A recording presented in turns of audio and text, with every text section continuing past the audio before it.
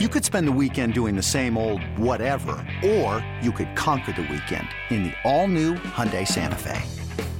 Visit HyundaiUSA.com for more details. Hyundai, there's joy in every journey. Another day is here, and you're ready for it. What to wear? Check. Breakfast, lunch, and dinner? Check. Planning for what's next and how to save for it? That's where Bank of America can help. For your financial to-dos, Bank of America has experts ready to help get you closer to your goals. Get started at one of our local financial centers or 24/7 in our mobile banking app. Find a location near you at bankofamerica.com/talktous. What would you like the power to do? Mobile banking requires downloading the app and is only available for select devices. Message and data rates may apply. Bank of America N.A., member FDIC. This is the 415ers podcast brought to you by Odyssey Sports Podcast Network, 95.7 The Game. Go follow Mark on social at Mark Grandy, Mark with a C, Grandy with an I. You can follow myself at eGiddings10. Follow the 415ers at 415ers on Twitter and Instagram. Okay, Mark, well, to Lamar, to not to Lamar, that's not really the question here. Like, that's not the question, again, is do the 49ers get aggressive or do they remain passive in free agency? And I realize that a lot of this is contingent upon the surgery on Friday that happens to Brock Purdy, but in my opinion, it should not be. Let me preface this by saying I do not believe the 49ers will get aggressive in free agency, partially because of how much money they have to spend, partially because how good their roster is, and partially because of the quarterback situation that although people may bat their eyes at, I think Kyle Shanahan does have confidence in. But they should get aggressive in free agency. That does not mean going out and signing Lamar Jackson. That does not mean going out and signing a big-name free agent for top dollar. The most money they're going to hand out this offseason will and should be to Nick Bosa. However, I do believe that what we saw last year means that there is room for improvement, specifically in the trenches. And getting aggressive doesn't mean you have to hand out a 5-year deal. What it means is that I would like to see that money that people are hypothetically throwing around the quarterback position be invested into the right tackle spot, be invested into to the defensive line, even being invested potentially into a boom or bust member of the secondary. I would love to see the 49ers get aggressive for potential talent that can add to the depth and even the impact at the starting positions across the board. I don't think it'll happen, but to me, where the 49ers didn't necessarily strike out last offseason, I mean, they went out and they got Charvarius Ward. That was a huge, impactful signing. I think that is not likely to happen this offseason, but it should, because we can see where the 49ers have struck gold in the past before, and I think it could pay dividends this year, especially if it is at a position of need, which we saw last year in the NFC Championship, was on the defensive and offensive line. No, I'm with you, and I would add to the defensive and offensive line, it's the defensive secondary as well. I know you mentioned Charvarius Ward, maybe not another top-flight corner, but the Niners are relatively weak as well, and we've talked about this a lot. Emmanuel Moseley seems like it makes sense, considering the Niners might get a bit of a discount, and they've been According very to Nick Bosa. According to Nick Bosa, he might already be coming back. Yeah. But that could be an option there. But then the question becomes, okay, Jimmy Ward, are you going to bring back, who's going to be playing safety alongside Talanoa Hufanga? That's a real question for the 49ers as well. And there are a lot of really good players out there that fit those positions. I mean, you talk about on the defensive line, Javon Hargrave, who helped wreck the NFC Championship game in favor of the Eagles against you just, a month and a half ago or so. He's been really good for the Eagles. He's 30, but if you're talking about a shorter term contract, that could fit. Daron Payne, even younger at 25, a defensive tackle. He's a free agent from the Commanders. Offensive linemen, specifically at the tackle position, the Kansas City Chiefs made a little bit of news earlier last week when they decided not to franchise tag Orlando Brown. He's a right tackle. That would be a fantastic fit. But, I mean, all those guys are going to cost a lot of money. I mean, they're good players, and they're going to demand a lot of money, and there are going to be a lot of teams after them. So it comes back to the question, if you're watching along on YouTube, at the bottom there, will the Niners be aggressive or Will they be passive? I tend to think that obviously they're going to want to get high quality talent, but I'm not so sure that they're willing to shovel out all these gigantic contracts. And all these is probably an exaggeration. I'm not sure they're willing to even give out one giant contract to one of these top, free agents. We'll probably see them, maybe get a name or two from the second tier of free agents, not one of those big names that I mentioned. It doesn't seem to be the Niners' way generally to go after those big talents and be willing to give out big money. Now, we've also talked a lot about how the Niners have kind of changed their philosophy a little bit. You and I were both shocked they pulled the trigger on the Christian McCaffrey trade because it signaled really for the first time in the Shanahan era a willingness to say, F them picks. Let's go after this. Let's get the star. We have a championship window. Let's try to take advantage. So maybe that mindset is still in their heads and they're still willing to do that and say, you know what? We have a fantastic team. We need to put all of our chips into the middle of the table and take a chance. So maybe this is them, kind of changing their mindset and changing the way that they think about building football teams. And maybe we see that this offseason, but I'm a little hesitant. I'm not so sure we will see them be aggressive in the sense of giving out a gigantic contract. Maybe they make some waves and sign a handful of players, but some lower level free agents. But in terms of one of those big can't miss guys that's going to get a lot of money per year and a lot of guaranteed money, I'm not so sure that's on the table for the 49ers. When you need mealtime inspiration, it's worth shopping Kroger, where you'll find over 30,000 mouth-watering choices that excite your inner foodie. And no matter what tasty choice you make, you'll enjoy our everyday low prices, plus extra ways to save, like digital coupons worth over $600 each week. You can also save up to $1 off per gallon at the pump with fuel points. More savings and more inspiring flavors make shopping Kroger worth it every time. Kroger, fresh for everyone. Fuel restrictions apply. No, but I think that's also kind of the needle that they threaded with Charvarius Ward. Now, he was making, a sizable amount of money for a secondary member, around $10 million a year. That was, not an insignificant contract that they handed out.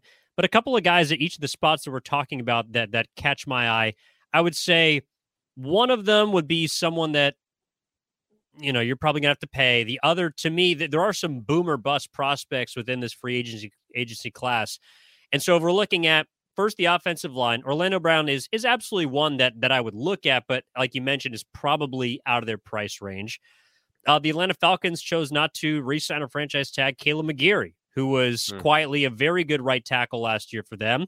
And from his PFF grades, looks to be pretty consistent, or at least is coming off a good year, and might be an opportunity for San Francisco to sign it below, say, an asking price for Mike McGlinchey, who people are also considering the 49ers bringing back.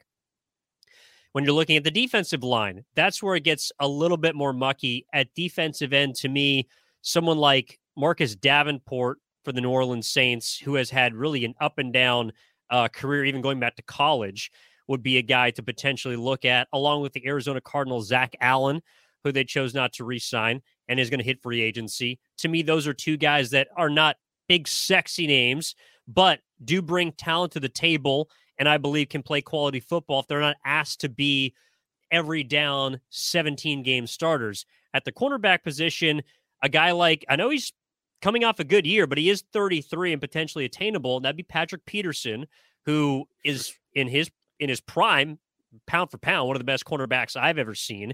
I know for the Vikings, he was kind of iffy down the stretch. Another guy would be kind of a local product, and it'd be Marcus Peters. He's coming off an injury for the Baltimore Ravens. That might be a guy who's willing to take a 1-year make-it-or-break-it type deal. And so from those 6 guys, to me, I'm not saying that they'll grab any of those, but to me, those are the kind of profiles that I think the Niners will be looking at and not be willing to offer, 4 or 5 years, but potentially a 2 or 3 year deal in order to, again, just bolster the depth of their team, which we saw kind of break down at the end of last year. Well, yeah, I think that's probably a little more in the 49ers wheelhouse in terms of what they've done in the past. Like you mentioning some of those older veteran guys that have proven that they can play great football. Patrick Peterson, Marcus Peters both fit that profile, but they're on the back end of their careers. They've dealt with injuries. No one would say that they're at their peak. Generally that was the description for Richard Sherman when he joined the 49ers. Like they have shown that is kind of what they do. Like it's not a perfect comparison, but it does seem to be in that same sort of vein. There are other examples as well, not just Richard Sherman, but I mean, they have shown a willingness to go after some veteran guys who have proven in the past that they are elite players, but are over the hill just a little bit.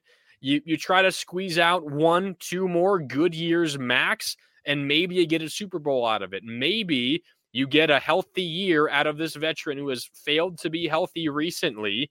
And I know it's saying a lot for the 49ers considering they can't do that for any of their players, but that's the hope when you're going after players like this. It's similar to, I don't know if you're trying to make a basketball comparison, like similar to what the Warriors did with Otto Porter in their championship season. You know, a player who had been a quality player in the past, but has had some down years and his market was down because of injuries, and teams generally don't believe that he can put together a full season of healthy basketball, or in this case, football. So I think that you're right. You're on the right track. That's generally where the 49ers have made their money in the past, and it hasn't always worked. But, in the Richard Sherman example, that worked really well. I mean, he was good for the 49ers the year they went to the Super Bowl. Really good.